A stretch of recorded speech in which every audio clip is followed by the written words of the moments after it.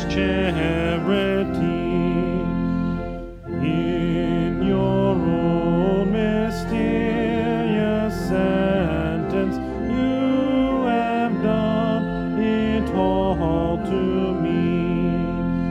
Can it be, O gracious Master, that you deign for alms to sue, saying by your poor and needy, give as I have given to you. Lord of glory, you have bought us with your life blood as the price, never grudging for the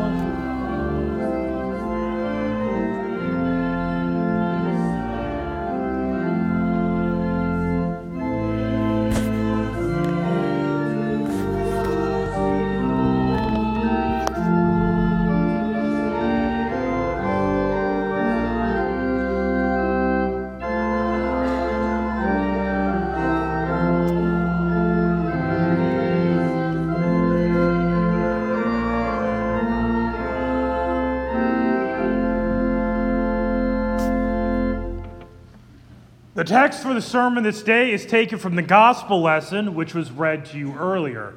Grace, peace, and mercy to you from God our Father and our Lord and Savior, Jesus Christ. Amen. So the disciples are on a bit of a streak of saying bumbling things. So you go back a few chapters earlier, and you have Jesus preaching and teaching to 4,000 men, not including the women and children. And it gets a little late, and Jesus says, we need to feed these people. Now, under normal circumstances, you hear, hey, we need to feed 4,000 people. You're thinking, well, we're going to have to send them to the store. I don't have food for 4,000 people. Well, here's the deal. About 1 week earlier, the disciples were there with Jesus when Jesus was teaching 5,000 men, not including the women and children, and all they had was 5 loaves of bread and 2 fish, and Jesus fed them all. But yet, this time when there's less, so when there's 4,000, so just a reminder, if anybody's mathematically challenged, 4,000 is less than 5,000, all right? So with 4,000 people, they say, Lord, this can't be done. How are we going to do it? It's like, if Jesus ever did one of these, it probably would have been that moment, but he didn't. Not that I know of. It might be in the hidden text that I don't know about. But anyways, then go forward a little bit, and Jesus gives his first prediction that he is going to be arrested and crucified. And what does Peter say? He says that Peter took Jesus aside and says, never, Lord, this will never happen to you. To which Jesus says, get behind me, Satan. Again, about a week later, they go up to the Mount of Transfiguration. And there they see Jesus transfigured before them. He is whiter than any bleach could ever make them. And there was Moses and there was Elijah. And then Peter says, Lord, it is good that we are here. Let us build 3 tents, one for you, one for Moses, and one for Elijah. Now, if you've read the King James Version of the Transfiguration, you might know that the word tent is translated as, anybody know what the word is? Tabernacle. See, if you're just talking about a tent, it just means, hey, the disciples are on a mountain, they want to camp out. I mean, how many of us wouldn't want to camp out on the mountain? So, the problem is they're asking for a tabernacle. The tabernacle is the dwelling place of God. So, in other words, when they wanted to build one for Moses and Elijah, they were making the request to worship Moses and Elijah as if they were God. Which is why, when you were a child, Or maybe as a parent, do you ever remember making this threat or hearing this threat? Wait until your father gets home. Now, fathers may not like that they're the trump card, and sometimes mothers are scarier than the father. But anyways, but you hear that. Well, on the Mount of Transfiguration, Peter, James, and John got the Father, who said, "This is my son," speaking of Jesus. Listen to him. Then they come down from the mountain. The other 9 disciples are down there. This was last week's gospel lesson. They were debating with the Pharisees, and it turns out that they were trying to cast out a spirit because at this point their pride and ego is starting to get high, and they're thinking, hey, we're the bee's knees, and everybody should be, we're kind of cool, so we don't need to pray to cast out evil spirits. We're just good on our own. And of course, it didn't work, and it embarrassed them. Next week, you're going to hear in the gospel lesson, you're going to hear yet another moment where they say, Lord, we saw someone casting out demons in your name, which ironically is what they should have been doing when we read last week's gospel lesson. But anyways, we saw someone doing it that we told them to stop. Which might be because you're making us look bad. You're doing it right, and we did it. And then, yet again, you're going to have another situation where they try to hold back a child.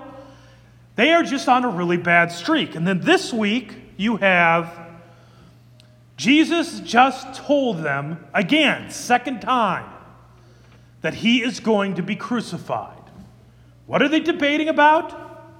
Which one of us is the greatest? See, the disciples are falling into the very temptation of the garden. The whole issue of the garden was not just about a fruit. Ultimately, it was about the desire to either be or be like God. That was the temptation to Adam and Eve. And that is still the greatest temptation to every single one of us. The desire to be God. I don't know if you were paying attention to it, but a couple weeks ago, Nike released a controversial commercial. And the reason the commercial was controversial is because of who was in it, Colin Kaepernick. Now, I'm not going to talk about whether or not he should take a knee during the national anthem. I'm not going to go into that issue. But I'm going to talk about the actual commercial itself. In the commercial, it talks about following your dreams, which, that sounds fine and all. But where it eventually, there's this one moment where I hear him speaking, and he has the setup to give some really good advice to people. But he goes completely off the tracks. And he says, don't seek to be the best in your town. I'm like, oh, good setup, good setup. He says, seek to be the best in the world. Like, you failed. Because later he again goes, he says, don't seek to be the next OBJ. So for you who are not football fans, it's Odell Beckham Jr. He's a wide receiver for the New York Giants. He said, seek to have OBJ wear your jersey. That is all about seeking to be the greatest. Which is honestly, that's what we tell our kids. We want them to be the best.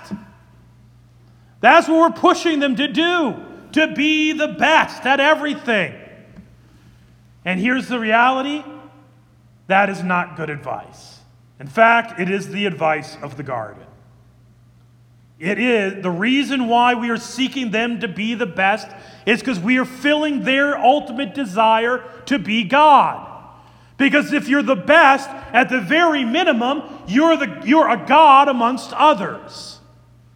And parents, when they give this advice, they kind of like to live through their kids and say, see, my kid is awesome. And because they're awesome, so am I.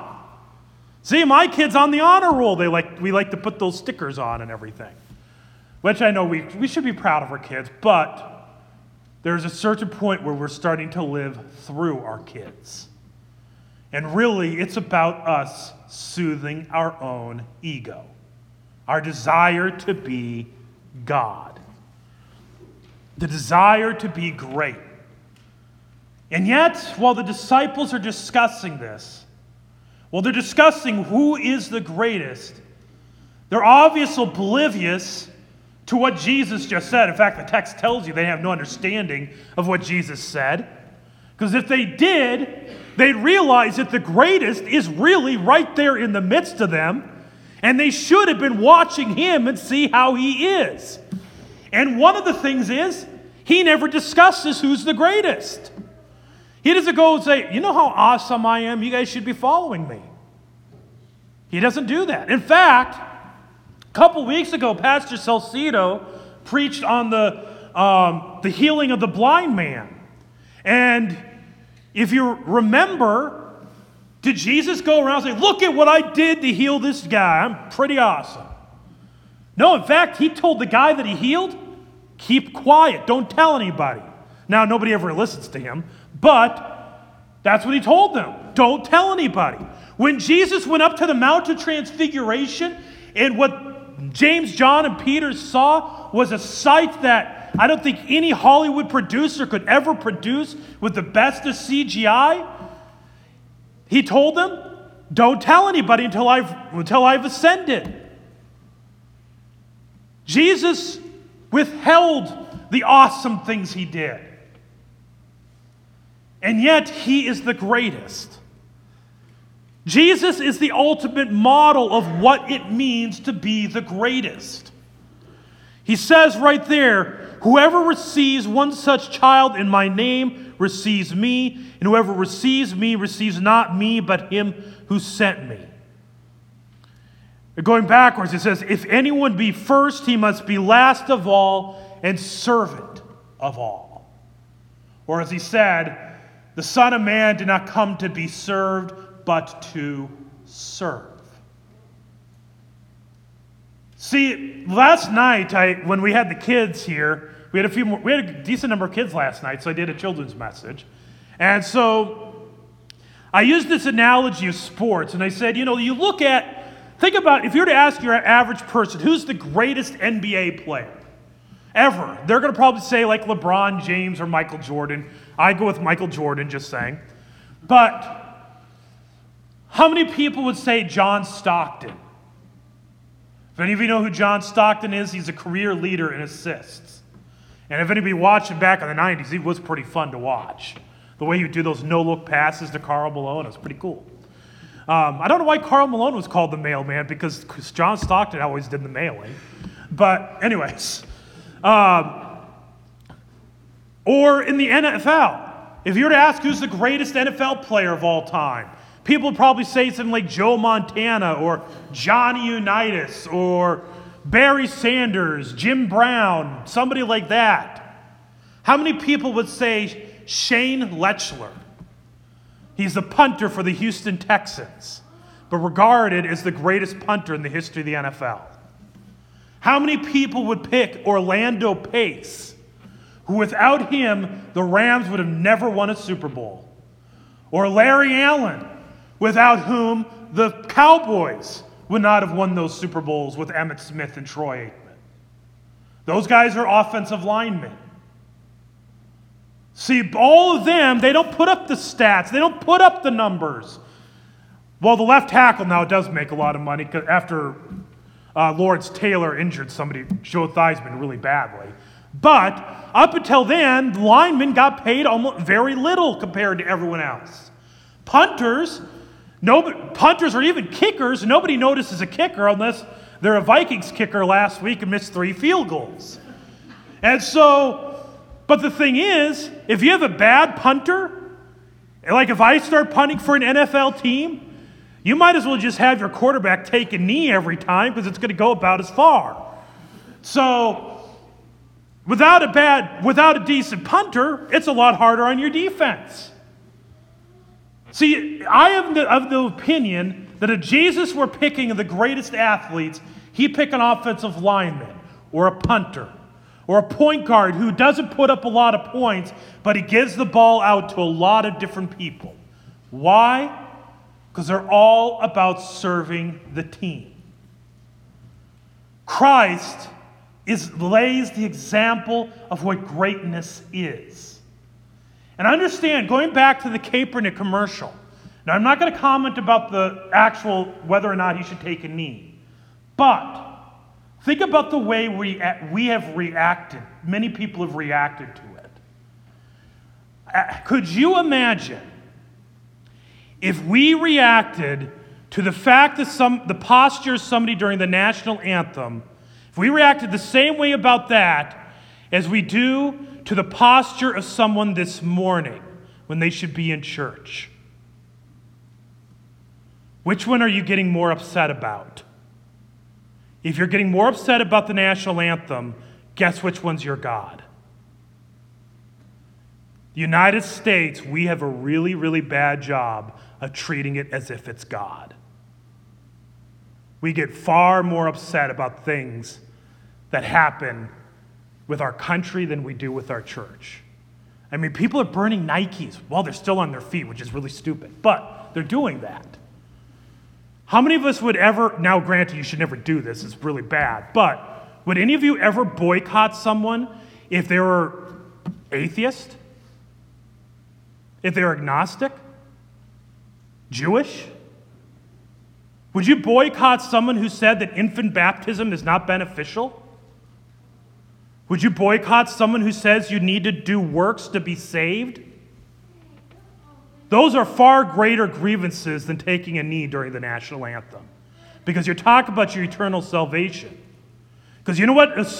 We are to honor our soldiers. You know what's the very best way you could ever honor a soldier? Which, by the way, a soldier is a great example of service. Sacrificing their very lives for the freedom of others. But, do you know what's the best way to serve them? Is not to show them how great they are. Rather than show them their great Savior. Because you know what? Your soldiers are fighting to preserve peace. He died to give it. See, when Jesus was on the heavenly thrones, worshipped and adored by angels, worshipped by hearing those songs, holy, holy, holy is the Lord of hosts. The earth is full of his glory. He had everything. And he gave it up to enter into the womb of a girl. Not a wealthy girl, a girl that was in relative poverty. And that girl was from anywhere from 13 to 15 years old. So whenever you come to confirmation, the day of confirmation, you look at those kids coming up, that was about the age of Mary when she was pregnant with Jesus. And so it wasn't in a woman that was well into her life. And when he grew up, his disciples, they weren't people of nobility. They weren't royalty. They weren't like high-ranking government officials. They weren't Pharisees or Sadducees or high priests. They were fishermen and tax collectors. And yet, he was abandoned. He was rejected. He was crucified. And he endured it all for you. This week, I don't know if Keith is working on his sermon report since he's sorry, yeah, you guys sing a lot. Because you're the one. Well, anyway, we have two confirmands in here, so any of them are working on a sermon report. The last question asks you about the hymn. Here, I'm giving you an answer. But anyways, the hymn of the day. Look at these words. It says, Lord of glory, you have bought us with your lifeblood as the price, never grudging for the lost ones that tremendous sacrifice. And with that have freely given blessings countless as the sand to the unthankful and the evil with your own unsparing hand. As a certain libero from our volleyball team tweeted, bad news is you are not the center of the world. The world does not revolve around you. We like to pretend it does. We try our best to be God, and in spite of how we are, in spite of how ungrateful we are to our Lord, He still, while we were still sinners, laid down His very body, became a lamb of sacrifice, and died for you, shedding His blood on the cross for you. By His blood you are redeemed. By His blood you have life. He came to serve and give everything for you. He is the greatest. That is greatness. And He gives it to you as a free gift. So as we are recipients of this gift, of this greatness, I encourage you, when you tell your kids when they're in sports, they're in music, they're in school, whatever, don't tell them to be the best in their town. Don't tell them to be the best on their team. Tell them to be the best themselves they could be. Did that make sense? In other words, don't try to be better than anyone else. Be the best that you can be. Or what's the military slogan? Be all that you could be, isn't it? Yeah, be all that you can be. Because God gave you gifts and talents and abilities, not to squander to yourself, not to serve your ego, not to make yourself into a god, but to serve your neighbor. That's why you use the best of your abilities. It's to serve your neighbor. And yes, even sports, music is a service to your neighbor. Could you imagine the world if there's no music, no TV, no movies, no books, no sports? It would be ridiculously boring. So, and not to mention, we'd probably get a lot more stressed out than we already are. Could you imagine have to do with taxes and you have to do your taxes April 15th and there's nothing to entertain yourself later? You need stress relief. That's why we need artists. That's why we need athletes, believe it or not. You use your talents to serve in many and various ways. So how can we serve? And remembering, we don't do it in order that God would be pleased with us. Rather, we do it because He has given everything to us. So, as it says here, give as I have given to you. Jesus says. In His name, amen. The grace, peace, and mercy of our Lord and Savior Jesus Christ keep you in the one true faith to life everlasting. Amen. We continue with the offering at this time. As it is sung, we'll sing the hymn.